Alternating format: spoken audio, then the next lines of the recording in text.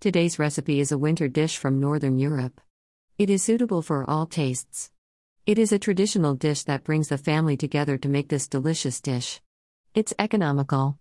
Nourishing, makes you feel warm in cold winter days. It reminds me of the grandmother's warm kitchen.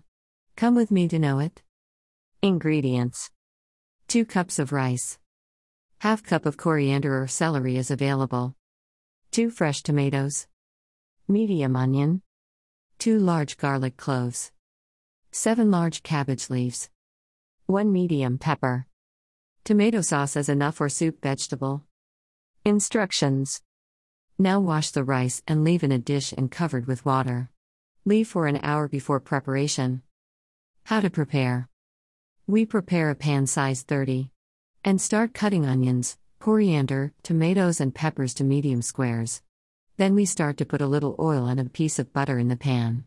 When it becomes hot, put the onion and green pepper and turn them. Add a little black pepper and chili. Stir them a little up to 3 minutes on medium heat. Now we put the fresh tomato and stir with the rest of the ingredients 2 minutes. In the end, put coriander and close the fire. We filter the rice and mix with all the previous ingredients in the pan and stir well, and then open the fire again and leave all the ingredients on medium heat 3 minutes. At this stage we add a few ready-made tomato sauce and stir them well and put a low fire with cover pan.